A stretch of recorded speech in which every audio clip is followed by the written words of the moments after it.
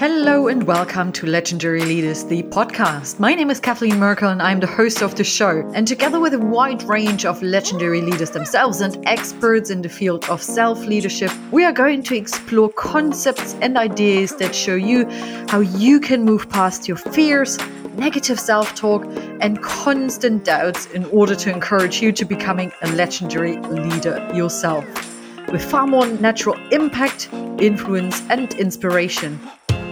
So are you ready for it? Well, welcome once again to Legendary Leaders, the podcast.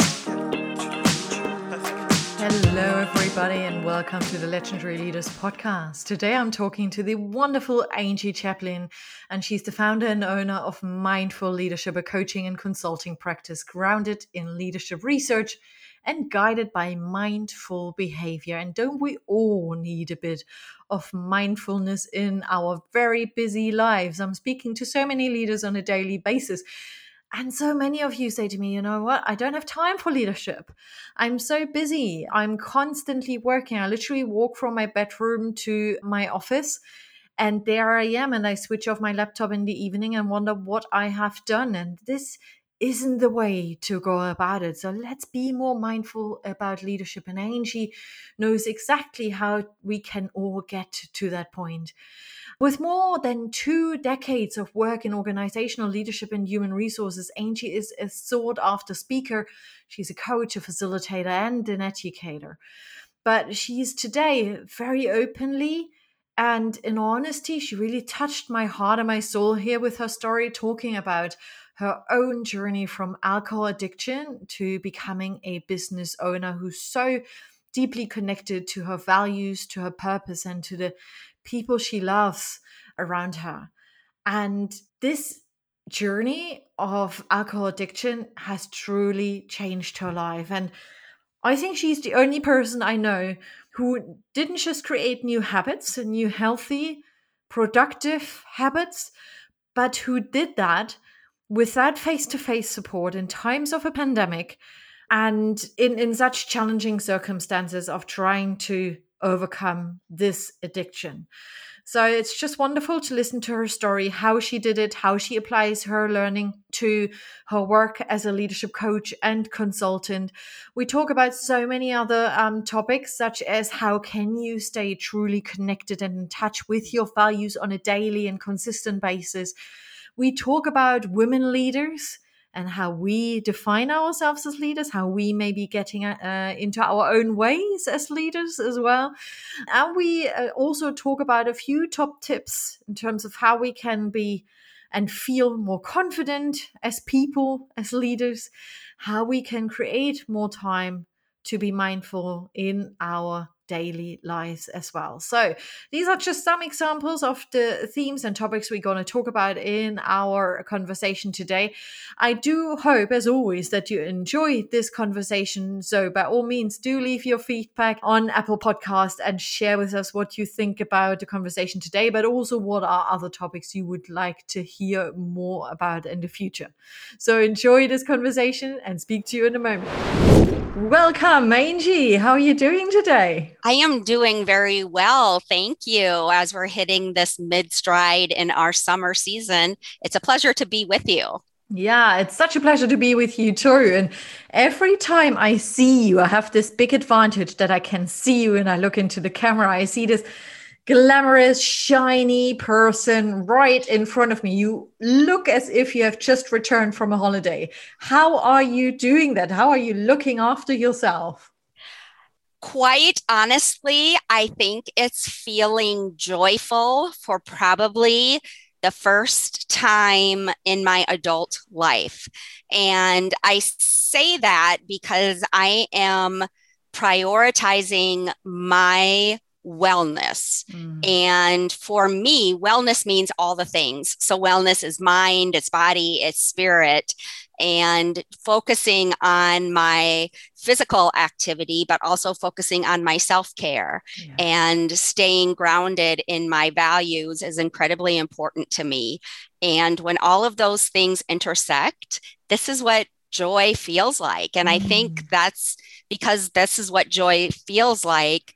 I hear many people say the same types of comments that how can you be so happy? How can you be so joyful and optimistic? And I think it really is because for me, leadership starts from the inside. Mm.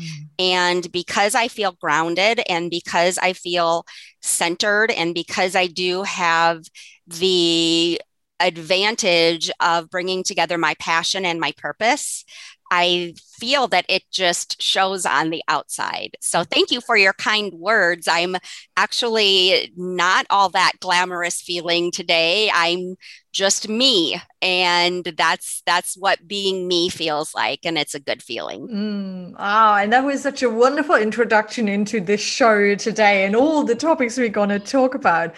It made me a little bit like, oh, it's just you. It is you.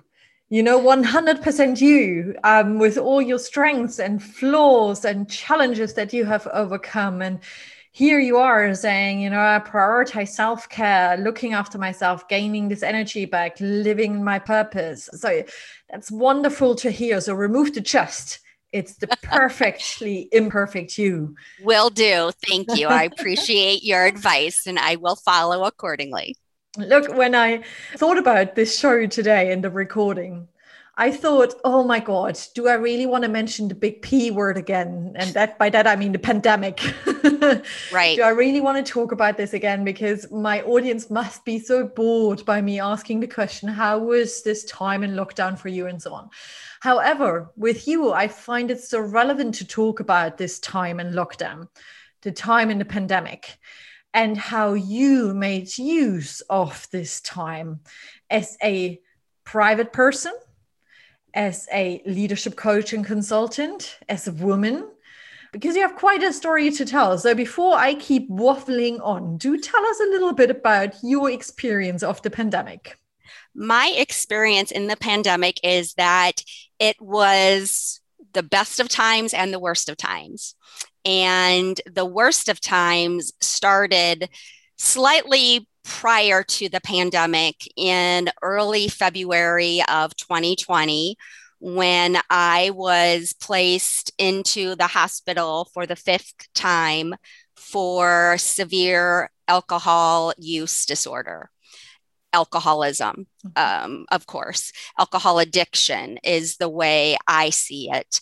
And I had struggled for over 10 years with the use of alcohol as a coping mechanism, as a numbing agent, coming from a series of disappointments, so to speak, a difficult marriage, a difficult divorce, loss of jobs, the death of a close friend.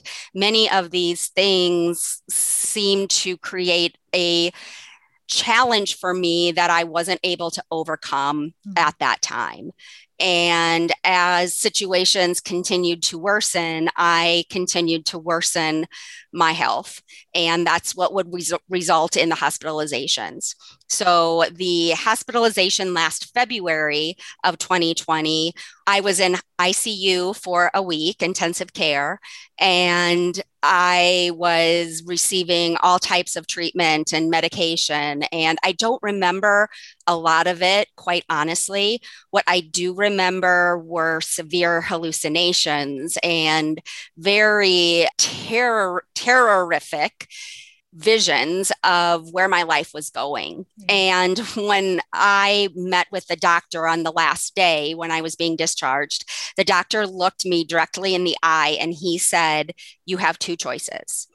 You can continue to drink and you will die, or you can choose to stop drinking and choose to pursue a better life." Yeah. And I'm not sure if it's the way he said it or the fact that he was just so direct and so blunt, because I had heard other doctors say, basically your health is deteriorating. You really need to stop drinking. Your pancreas is just eating itself from the inside out, and your liver functions are abnormal, and all of those things I had heard for years. And I'm not sure if it again was the way he said it, but something clicked. And I made a conscious decision that I wanted to live a better life. And so I left the hospital with a renewed sense of resolve and commitment that I was going to pursue an alcohol free life. So I entered outpatient treatment, which consisted of 9 hours of sessions per week. And that was group counseling as well as meeting with a substance abuse counselor.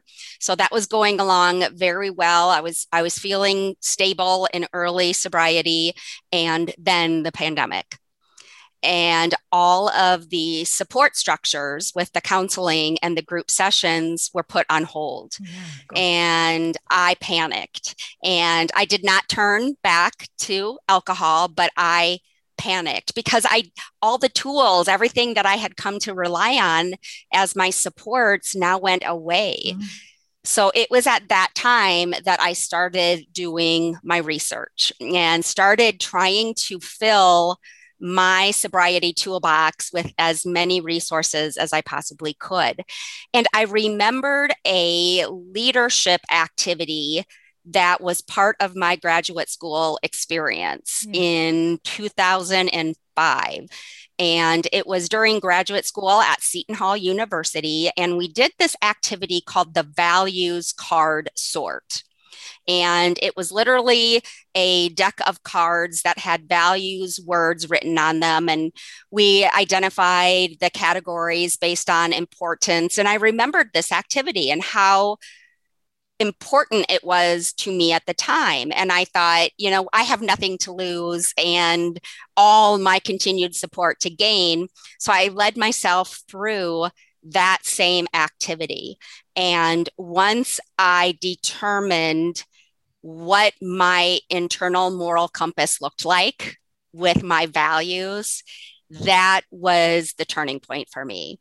And I knew that in order to live by my values, alcohol had no part in any of the behavior that it would take to continue to live this values-based life and lead as a values-based leader.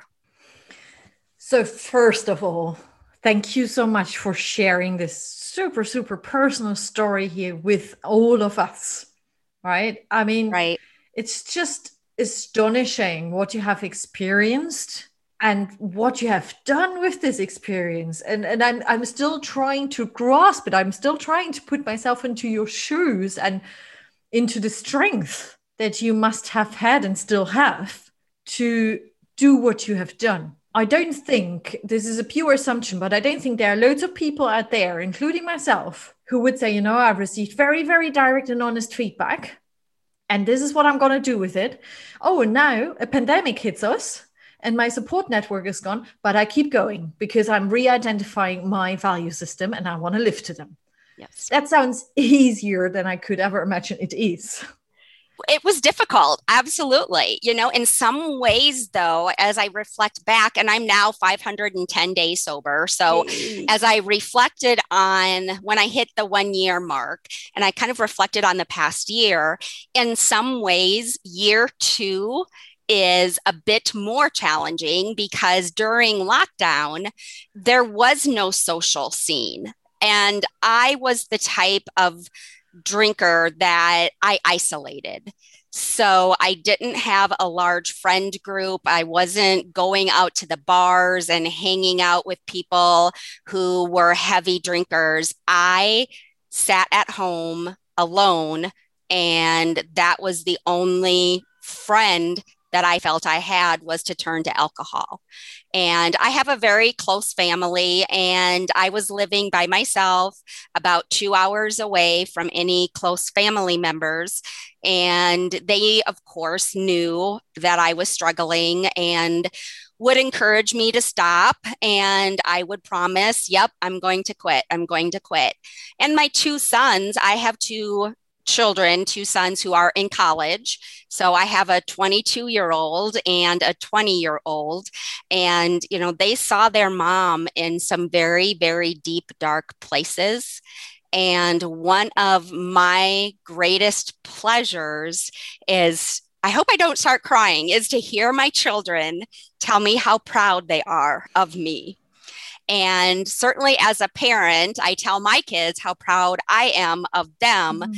But to know what the three of us have gone through and the path that we traveled, and to now be where we're at and having gone through some of those very dark times, Yeah. we really appreciate the light that we bring to each other's lives and the opportunities that going through my deepest struggle is really where I found my greatest strength and resilience and authenticity and courage and accountability. And yes, things that very much are related to my values. I was just about to ask, what are your values? My 5 values are joy, love, kindness, growth, and wellness. Beautiful. And what's interesting is the values card sort that I mentioned. I created my own updated deck of cards, values to vision cards, and I have my kids do that as well. So I have my 5 values. My oldest son has his 5 values, and my youngest son has his 5 values. All three of us have the word growth as one of our values. And what's very interesting is for me, where I'm at in my life, growth looks very different from what growth looks like to each of my sons. Yet it's a way that when we're going on, vacations, or when we're trying to find something to do together, we look at, or I look at growth and say, okay, what's something, even if it's playing a game, what's something we can do that in some way, shape, or form we can all grow together? And so it becomes this running joke about, mom living out those values again. But yet it really gives us a way of understanding who we are individually as family members, but then who we are collectively as a family unit. Yeah. And you have just mentioned that your sons have seen their mother in a very dark place. Yes. And now, they are really, really, truly proud of you. And you Yes. said in such a touching way, I had goosebumps in that moment. So I feel the pride, literally, that you have just expressed here. Yes. How has the relationship to your sons changed? Oh my gosh, it is so exponentially better, of course, not just because I've eliminated the addiction, but because I've replaced it with healthy coping tools. And so when difficult situations arise, life happens, right? So Yeah. I have found myself and they have found themselves, in difficult situations. And in the past, I would, of course, turn to alcohol. If one of my kids said something that made me mad or that I didn't understand, or we were having a mini argument about, I would turn to alcohol as a way to try to work through it.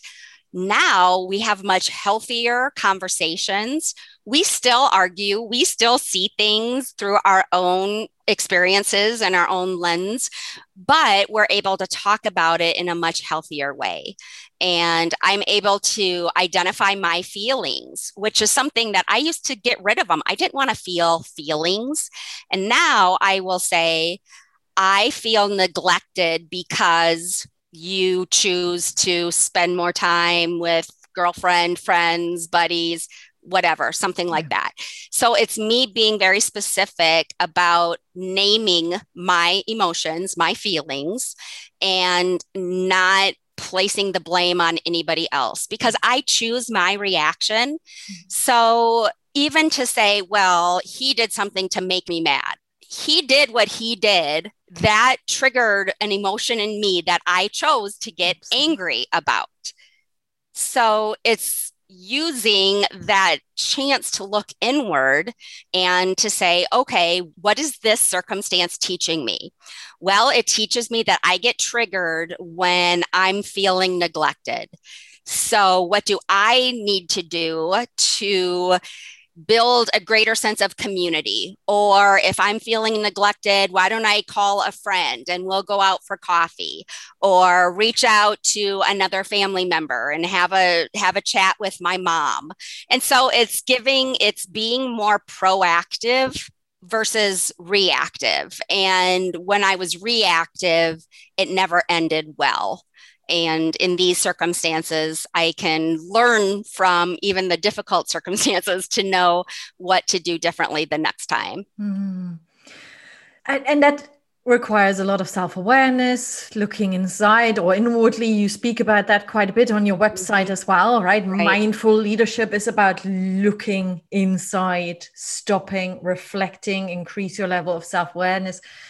But again, I've got to come back to that point where you leave ICU, you heard from the doctor what he said, and now you create this path of being sober and living this life of wellness, of health.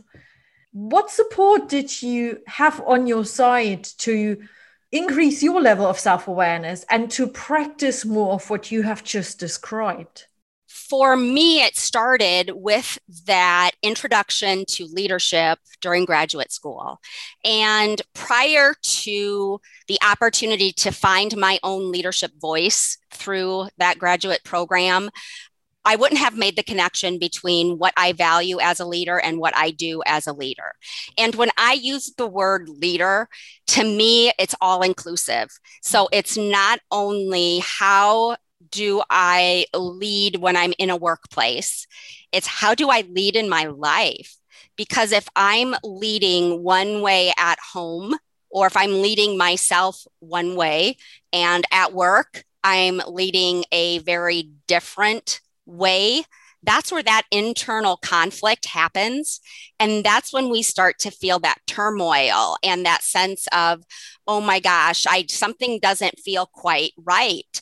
So in the leadership coaching that I do, especially going back to the values, when I will ask leaders to tell me about their values, typically the first question is, well, do you mean what I value in my life or what I value at work? Mm-hmm. And that's a very valid question. But my question back to them is, let's start there. Can you tell me more about why there are two sets of values for you? And understanding if an individual is working or in some type of environment where there is this constant conflict between their values and the values of the workplace, or the espoused values of the workplace and their leaders or their managers' behavior, that causes inner conflict within us. And the behavior or that conflict we feel is often the symptom of a much larger source of the problem versus trying to just put a Band-Aid on the symptom and hoping it will go away. Yeah. And what have you in the past identified as this larger source? For me at that time, it was jobs that I never felt that I fit in. Mm-hmm. Or I was trying to adapt my behavior in such a way that I was not true to who I was. Mm-hmm. I was called to perform duties from a performance management perspective that were not in line with the way I thought things should be done. For example, stack ranking employees, yep, and creating a sense of inner competition within a program or within a team is something that did not feel right to me. And when asked to conduct such a practice or such an approach, I didn't know that it was because it was in conflict with my values. I didn't know why I felt so strongly about having to act in a certain way when it really wasn't the way that I would have chosen to act. But it was because I didn't know who I was. I was just going along with what I thought I was supposed to do. Mm-hmm. And some of that was a lack of self-awareness. Some of that was a lack of self-confidence, all of which I would go home at the end of the day and these struggles would continue. And the alcohol is what I turned to as a way to forget about it or try to work through it, which certainly didn't help and only made things worse. Yeah. And I can very, very much relate to that. Now, I haven't been addicted to alcohol, but I definitely had times when I went literally out every night and had my after work drinks. It was my way of switching off or trying to switch off. Yes. After very, very hectic and highly demanding period of time. Mm-hmm. And I was literally getting to a point of exhaustion.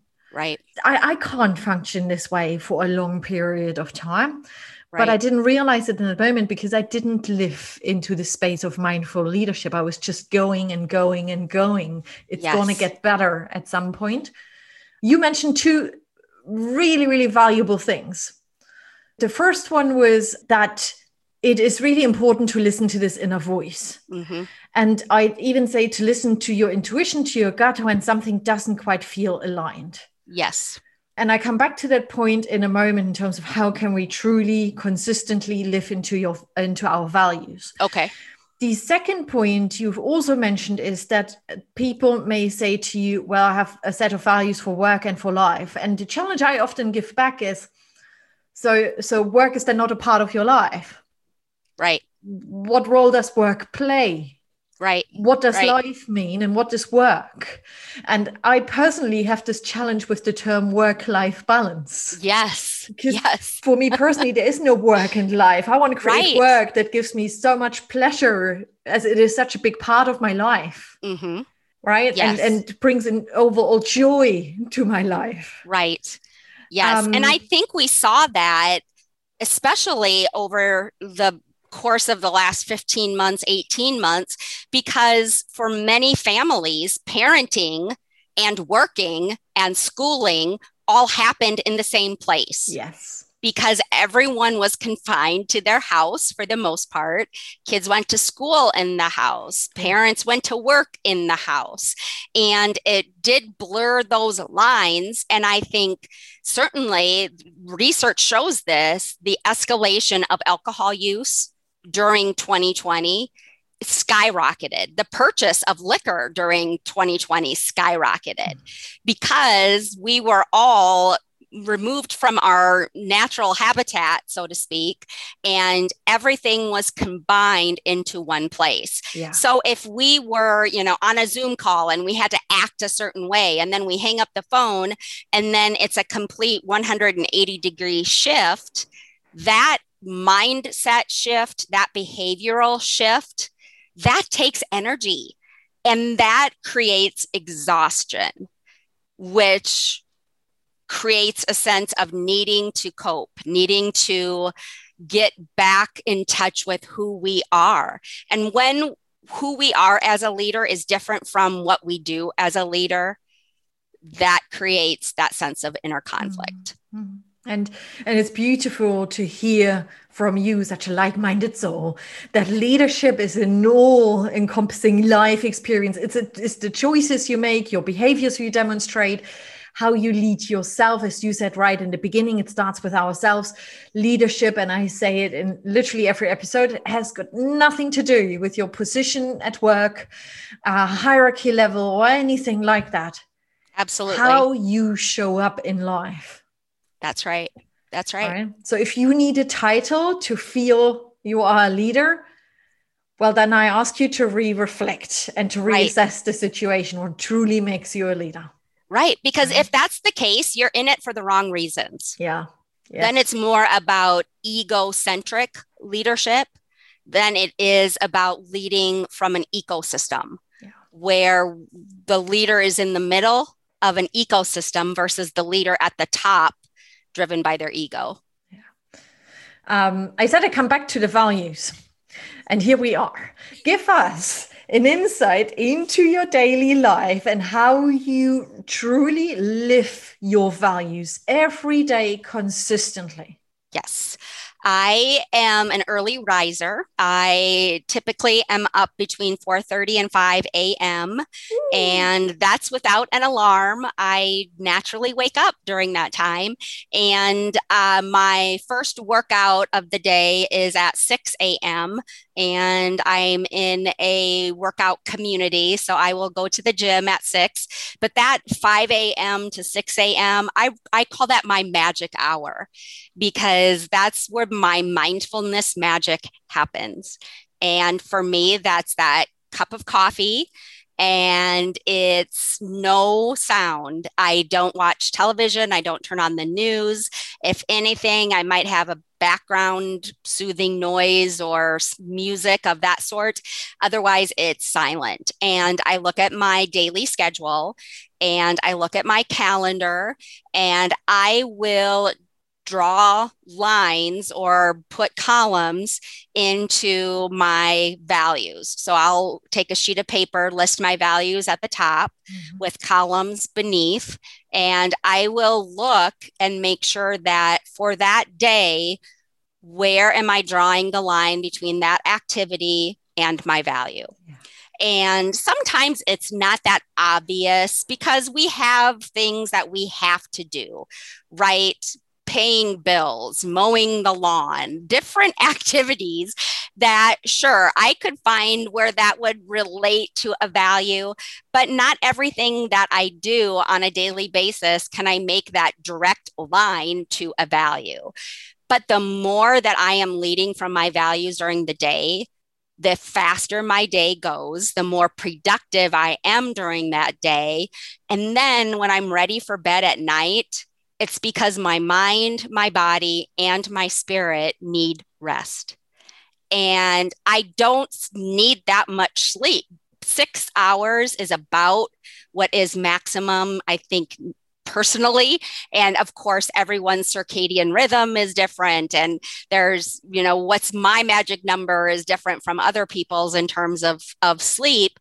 But I have the most restful sleep because it's more of a higher quality sleep. And so that's my day. I make sure that as much as I can, I am living my values. I am loving it. And that comes from a mom whose son, who's very young still, likes to wake up at 5-ish. And I'm like, oh my God, I'm trying to make the most out of it. And we are very mindful together. And I'm cuddling you. And here we go. But I find it very, very hard. I have to admit. Yes. And that's a great point, because it is what works for you. And it's the same way with recovery or with new habit formation or creating a new routine. It's critical to know what works for you. So when I talk with people and when I coach leaders, it's not around here's what I do, you should do it like me. It's here's what works for me. Yeah. Let's find what works for you. Yes. And many times it's try, fail, learn, try, experiment, fail, learn again, and continue the process. And that's how you figure out what works for you. Yeah, absolutely. And that leads us so nicely to the next topic. I'm not sure if I mentioned it to you, but a lot of the teams, clients, groups, basically I've been working with over the last months, year, often say to me when it comes to leadership, in particular mindful leadership, connecting with others deliberately, consciously, openly, spending time on self-reflection and really making conscious choices about how you want to show up in your own life, what impact you want to make, and so on and so forth. When we talk about those topics, a lot of leaders with the title leader say to me, but I don't have time for this. I have so much other stuff going on and so many restructuring processes are happening and less resources, more work. And I do feel with the people. And I think it is a big, big challenge that we are facing at the moment in particular. However, if you were to sit in front of those individuals, what would you say to them? What are the top tips you would share? What challenges may you offer to them as well? My suggestion is to think about it in terms of an investment. And it's been my experience personally, but also in my work with other leaders, is that the time will catch up with you one way or the other. Mm-hmm. So whether you take 10 minutes a day to practice mindfulness in whatever way that works for you, or a year from now, you're needing to take a week off of work because you're mentally burned out or you're physically sick, the time is going to be invested one way or the other. And you either invest it on the front end by finding 10 minutes in your day or 15 minutes, whatever that looks like. Sometimes it's starting small, and it's take 10 minutes either first thing in the morning during your lunch hour or 10 minutes before you go to bed, and try something different. Try reading, try journaling, try a meditation, try a few simple yoga poses, whatever that looks like, because we all have the same 24 hours in our day, right? I don't have any more hours in my day than you do. And it's how do we make the most of the time we have to do what's going to generate that greatest return on our investment in ourselves. But the more that we invest in ourselves, the more that the mergers and acquisitions are going to happen more successfully, the more that we'll be present for our team members, the more that we'll be able to restructure in a purposeful, intentional process versus feeling like we're being thrown to a pack of wolves and letting things happen to us. And it's really about, let's look at how you spend your day and start from there. Yes. And if I may add, the time that you invest in those connectivity sessions with your team members, and that could also be starting small, the 10 minutes phone call to check in. How have you been? Mm-hmm. What's going on for you? How is the family? Yes. Right. In particular, when we are still not back in the offices and we see each other, for those who have their teams around them, this is valuable. And that is time you invest now in order to help them build confidence, feel supported, feel they can speak up about topics much easier and in a more trustful way. And they will also learn to help themselves in a more effective way as you keep doing this and supporting them in a very open manner. And again, it doesn't require an hour a day. It's a few minutes even. Absolutely. Absolutely. And that's probably the biggest piece of advice when I work with human resources organizations that I hear quite frequently as pushback is that we don't have time. We just don't have time to be proactive. Yes, you do. Where are you spending too much time being reactive that you can spend at least as much as the same, if not fewer amount of time being proactive? And that's a good place to start. Absolutely. I have one more topic for you. Yes. And I can't wait to hear from you about it. Okay. We started chatting about it during our first call, and that's women in leadership. Yes. Now, you are a woman leader. I am. Woman leader. Yes. You have been working in organizations. Yes. And now you are supporting organizations. Correct. But you also lead yourself as a woman. Yes. So I am very, very curious what your view is on women in leadership, where we may be getting quite frequently into our own ways, and what we can do to help ourselves. Yes. What I see women identifying with is their role, is their title. And when I meet a woman, whether it's at a networking event or having a conversation or after a presentation that I've done, and I'll say, tell me about yourself. And they will say, well, my name is Angie Chaplin, and I'm the director of human resources for such and such a company. And they start telling me all about their job. and I'll bring them back to, tell me about you. Well, my husband does this and my kids do this and my kids play baseball and I'm a soccer mom. And so they start telling me about all the things that they do.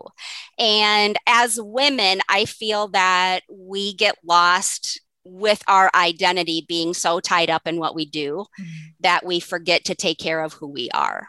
And many times it's more comfortable to identify with our roles than it is to identify with ourselves. Yeah. And I've been there myself. I for many, many years was more proud of my job and the work and the goals and the results.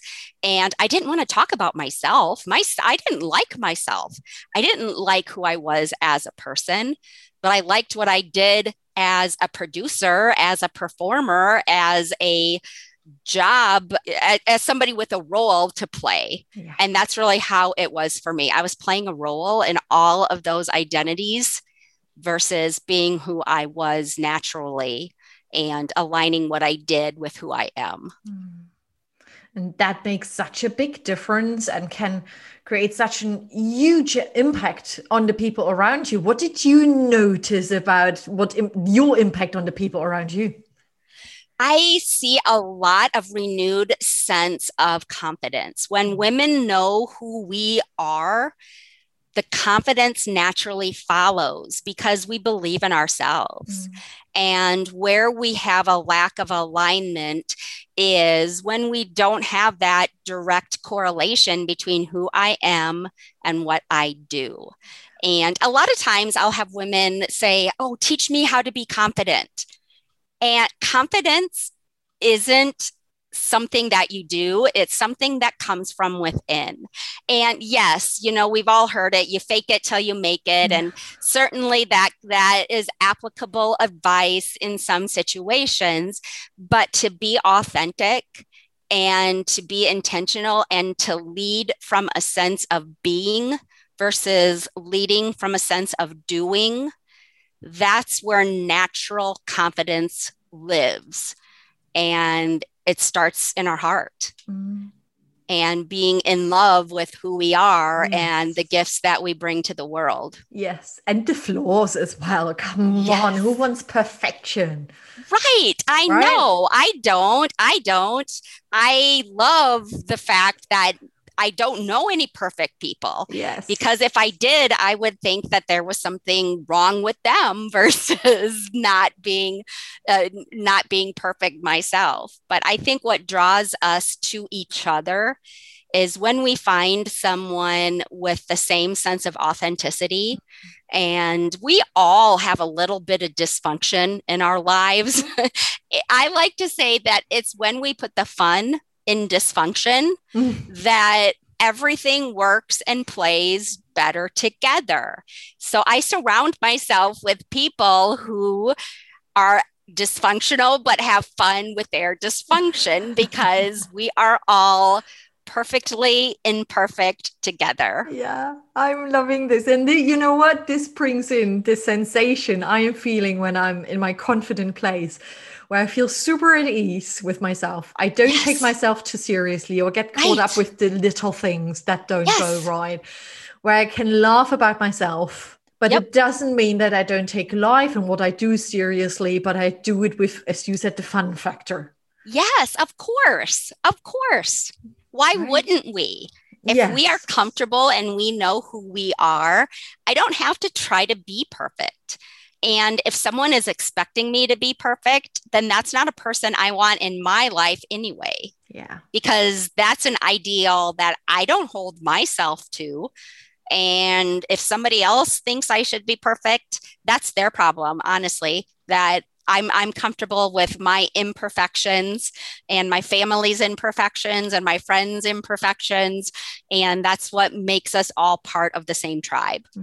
Wonderful. Angie Chaplin, you are very clearly a legendary leader, and that's why you are here on this show. Thank you so much for being this amazing guest.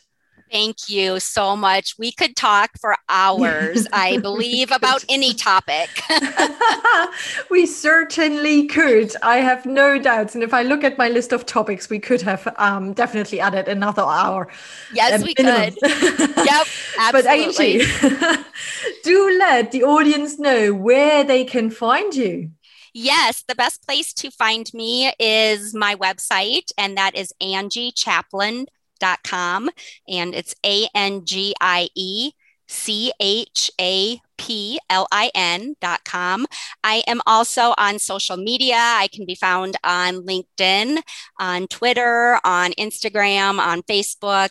So simply finding me one way or another, I am happy to connect with your listeners and people who are like-minded as we are. Fantastic. And as always, we're going to publish those links as well. So feel free to simply use the show notes and connect with Angie 100%. It will be worth your time. Angie, what's next for you? What is next for me is taking a bit of a vacation and enjoying some downtime with family and with friends. I love what I'm doing, and I am blessed that my life and my work are very much intertwined.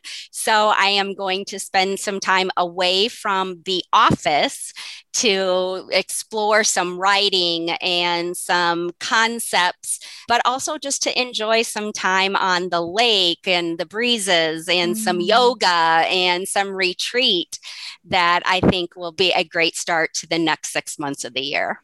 Gosh, I'm not jealous at all. Have a wonderful time. I will do that. Enjoy your hybrid holiday work experience, and just, stay who you are. It's wonderful to see you, to speak to you, and thank you so much for letting us be a part of your story. Thank you very much, Kathleen. We'll talk again soon. We talk again soon. Bye-bye. Bye-bye. Thank you so much for listening to the Legendary Leaders podcast. If you enjoyed this episode, then remember to subscribe to the show either on iTunes, Spotify, Amazon Music, or on my website, www.kathleenmerkel.com. I would also love to hear from you to discover what topics you'd like to hear more about, what topics really resonated with you, and how you're enjoying the show in general. Please do leave your review on iTunes as well. It would mean the world to me. Thank you so much, and speak to you again next time. Bye.